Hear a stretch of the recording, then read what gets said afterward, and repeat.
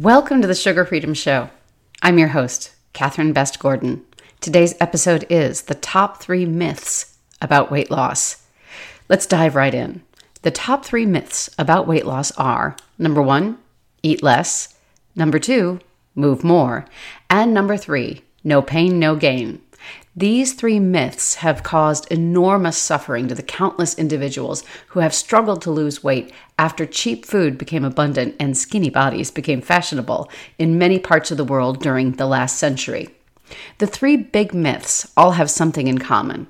They violate what I call the Einstein rule, which is, quote, solutions must always be as simple as possible, but not simpler, unquote. All 3 myths oversimplify weight loss to a devastating degree, especially for people who respond to popular diet and exercise programs by experiencing hunger, fatigue, and injury. My experience with long-term recovery from obesity, and as a personal trainer and a certified nutrition specialist and a body transformation coach, my experience has taught me that people who have the physiological tendency to store fat in response to the standard American diet simply cannot get leaner with standard American weight loss advice. Myth number 1, eat less. The 2 biggest promoters of fat building are hunger and cravings for fast foods. Naturally slender people in a state of good physical health have very little trouble choosing nourishing foods. They eat to satiety, and then they get on with life.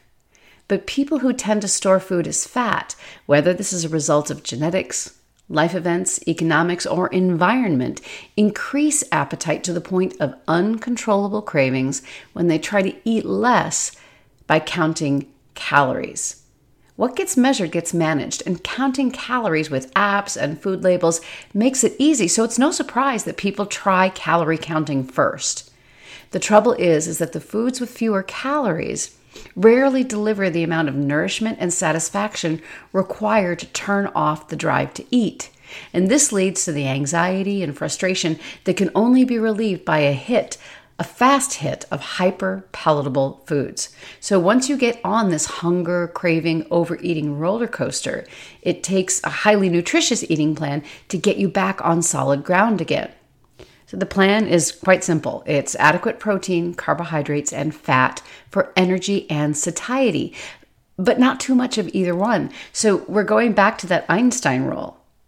Solutions should be as simple as possible, but no simpler. So instead of just eating less, what we're doing is we're looking at eating better, choosing adequate protein, carbohydrates, and fat to get the energy and nourishment you need. So it's not this oversimplification of just eat less, which leads to just counting calories, which means you're choosing foods that might not be allowing you to get into a state where you can get satisfied and not overeat.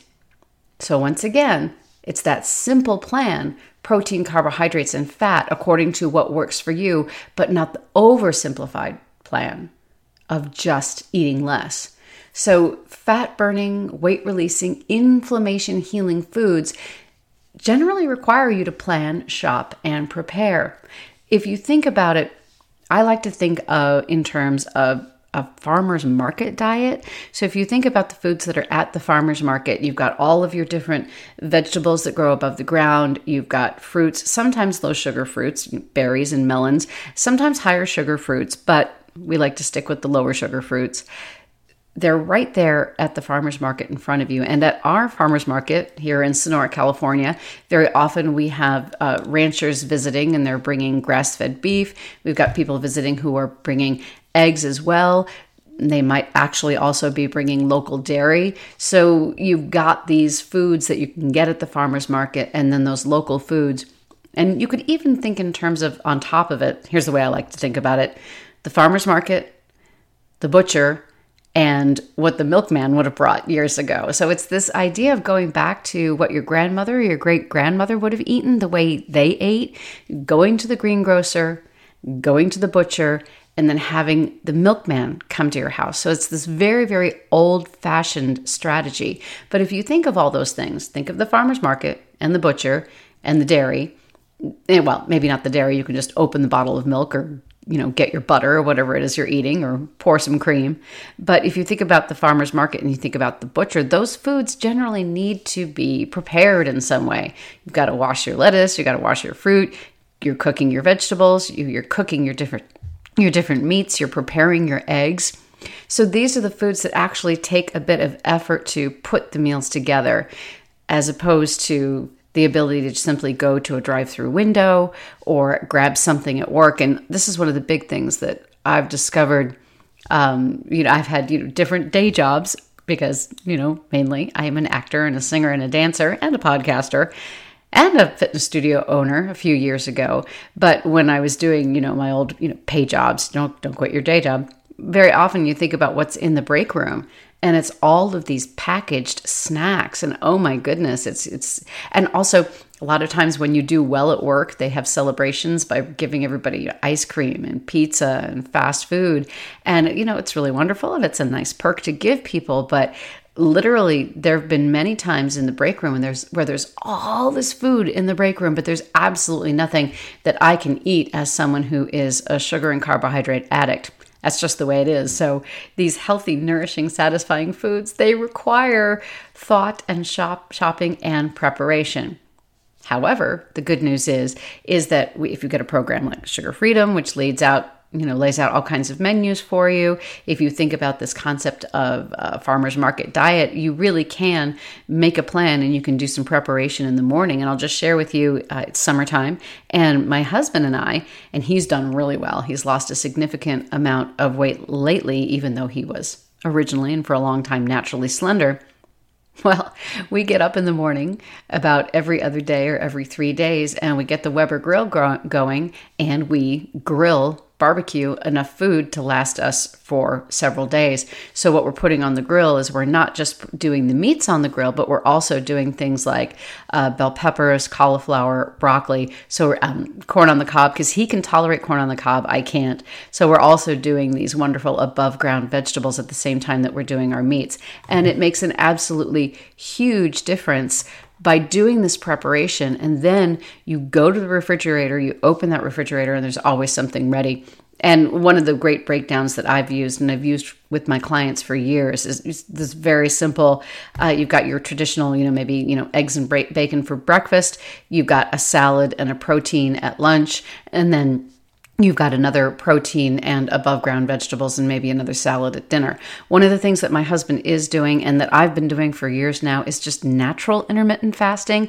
We're only really hungry for 2 meals a day, so that's all we're eating. So this intermittent fasting is happening naturally. And of course, I do more podcasts on that, and I'll do a podcast on his weight loss, which has been just really, really gratifying and so exciting to just see his belly fall off. Yay, because it's so good for his health. And I'll do a podcast on that coming up. But to recap, today's podcast is those 3 myths about weight loss, those top 3 myths. And today's number 1, which is eat less, violating the Einstein rule, which is simple as possible, but no simpler, and understanding that it isn't enough to simply eat less. It really is important to eat better. And in terms of eating better, managing protein, carbohydrates, and fat. And then just this better understanding of how you're managing those 3 macronutrients, adequate protein. And if you're in a program where you're trying to lose fat and you're trying to get stronger, we really do see, 1 gram of protein for every pound of your desired body weight. I know that sounds like a lot of protein, but, for somebody like me who's 5'1" and 57, really being happy right around 120 pounds, that's 120 grams of protein a day. And yeah, that's a lot of protein, but it tends to work. And then the second number, if you are a sugar addict, like I am very often, restricting your carbohydrates to 20 grams a day, which will still allow you 2 salads and a serving of vegetables, or maybe also a serving of berries or melon, that restriction to 20 grams a day, it just, oh my goodness, it works beautifully for me, and it has worked really well for many of my readers and clients. It's definitely working for my husband. So restricting carbohydrates to around 20 grams a day, and then finally eating fat to satiety. And the understanding is you've got your You got your 120 grams of protein, you got your 20 grams of carbohydrate, and then you use fat to the point where you're satisfying your appetite, but you are getting leaner and fat loss is happening. So you kind of keep an eye on your fat. You don't want to overeat it, but you're not restricting to the point where you're hungry and so you're searching for food. So I really hope that this is helpful, because I have to tell you, it has worked for me. It has worked for my husband. It's worked for so many of our readers. This understanding of don't just eat less, eat better. And you can do that by eating those simple old-fashioned foods that your grandmother would have eaten, and understanding adequate protein, carbohydrates, and the right amount of fat. Oh, I hope this helped you today. I know it has helped lots of my readers and lots of my clients. And tune in next week, where we are going to look at myth number 2, which is move more. I'll give you a hint. It's about more than just moving more. I want you to move better and do what works for you. As always, be well and eat for yourself, and come back and listen to the Sugar Freedom Show.